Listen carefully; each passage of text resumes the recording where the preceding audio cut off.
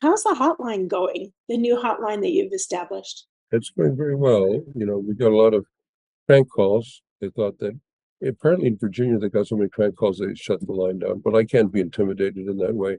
And it's a stupid strategy to try to use against me. We just ignore the prank calls.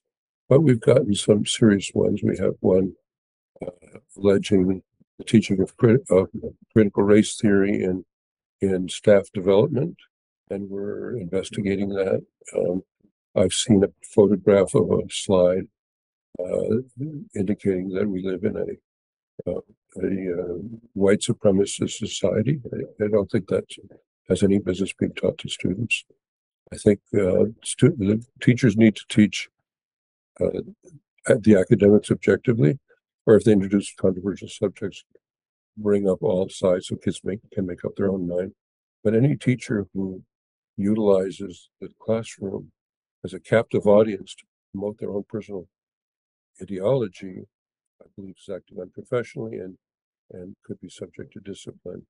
And the hotline is helping us locate those things. We have another report that we're checking out that a counselor gave students emancipation documents if they want to emancipate from their parents. Counselors shouldn't be doing that.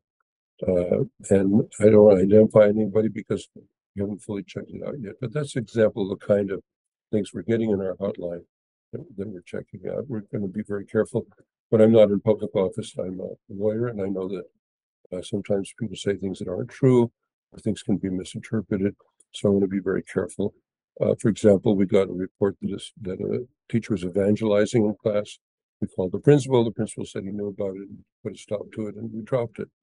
Try to be very reasonable about the way we approach it, but to the extent if we find out that it's true as we've gotten on the hotline, that in a school district the professional development includes critical race theory and telling people that they live in a white supremacist society, we need to do what we can to put a stop to it.